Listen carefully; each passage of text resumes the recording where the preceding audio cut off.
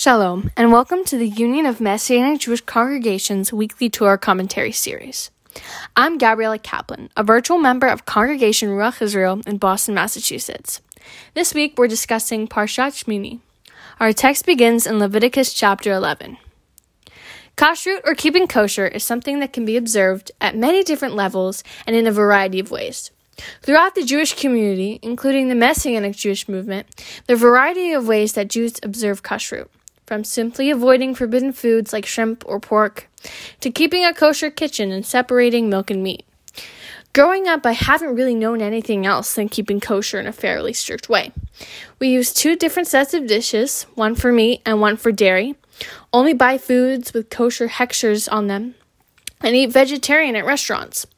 As a teenager, it can be hard to stay committed while fighting societal pressures to break kashrut and grappling with the fear that not everyone will be receptive to my dietary restrictions, especially in Texas, where I live. What is kashrut and where did it come from? According to the Encyclopedia Judaica, under dietary laws, kashrut is a collective term for the Jewish laws and customs pertaining to the types of food permitted for consumption and their preparation. Kashrut has its origins in the Bible, and this week's Torah portion lays out all the basic rules and regulations for keeping kosher. In that chapter, God tells Moses and Aaron to speak to the children of Israel, saying, "These are the living things which you may eat among all the animals that are on the earth." Leviticus chapter 11, verses 1 through 2.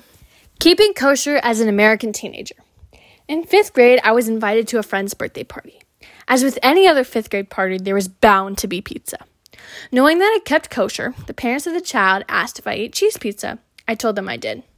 The day the party came and all the parents had ordered was pepperoni pizza. I was so confused. The parents came up to me and asked if I could just pick off the pepperoni.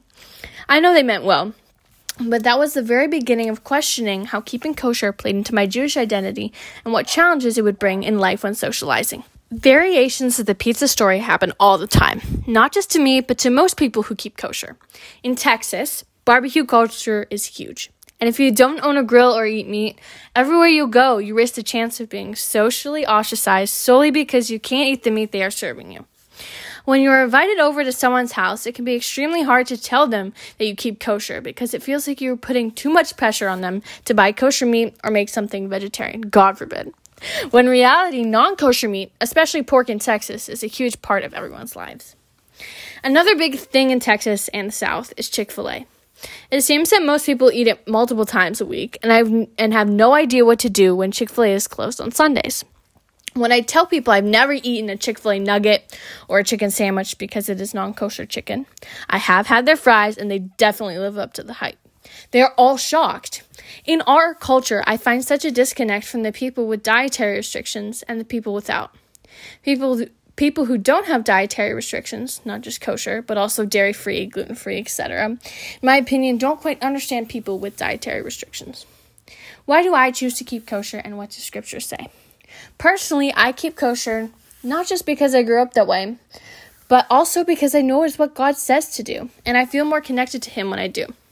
One of the last verses in Leviticus 11 is, For I am Adonai your God. Therefore sanctify yourselves and be holy, for I am holy.